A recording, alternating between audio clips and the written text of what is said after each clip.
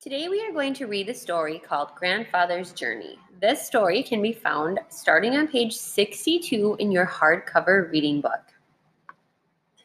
My grandfather was a young man when he left his home in Japan and went to see the world. He wore European clothes for the first time and began his journey on a steamship. The Pacific Ocean astonished him. For three weeks he did not see land. When land finally appeared, it was the New World. He explored North America by train and riverboat and often walked for days on end. Deserts with rocks like enormous sculptures amazed him. The endless farm fields reminded him of the ocean he had crossed. Huge cities of factories and tall buildings bewildered and yet excited him. He marveled at the towering mountains and rivers as clear as the sky. He met many people along the way. He shook hands with black men and white men, with yellow men and red men.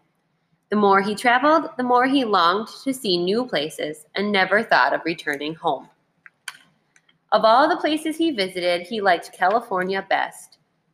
He loved the strong sunlight there, the Sierra Mountains, the lonely seacoast. After a time, he returned to his village in Japan to marry his childhood sweetheart. Then he brought his bride to the new country. They made their home by the San Francisco Bay and had a baby girl. As his daughter grew, my grandfather began to think about his own childhood. He thought about his old friends. He remembered the mountains and the rivers of his home. He surrounded himself with songbirds, but he could not forget. Finally, when his daughter was nearly grown, he could wait no more. He took his family and returned to his homeland. Once again, he saw the mountains and rivers of his childhood. They were just as he had remembered them.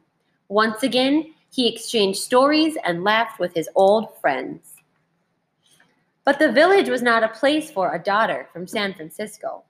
So my grandfather bought a house in a large city nearby. There, the young woman fell in love, married, and sometime later, I was born. When I was a small boy, my favorite weekend was a visit to my grandfather's house. He told me many stories about California. He raised warblers and silver eyes, but he could not forget the mountains and rivers of California. So he planned a trip. But a war began. Bombs fell from the sky and scattered our lives like leaves in a storm. When the war ended, there was nothing left of the city and of the house where my grandparents had lived. So they returned to the village where they had been children. But my grandfather never kept another songbird. The last time I saw him, my grandfather said that he longed to see California one more time. He never did. And when I was nearly grown, I left home and went to see California for myself. After a time, I came to love the land my grandfather had loved, and I stayed on until I had a daughter of my own. But I also missed the mountains and rivers of my childhood. I miss my old friends. So I return now and then when I cannot still the longing in my heart. The funny thing is, the moment I am in one country, I am homesick for the other. I think I know my grandfather now. I miss him very much.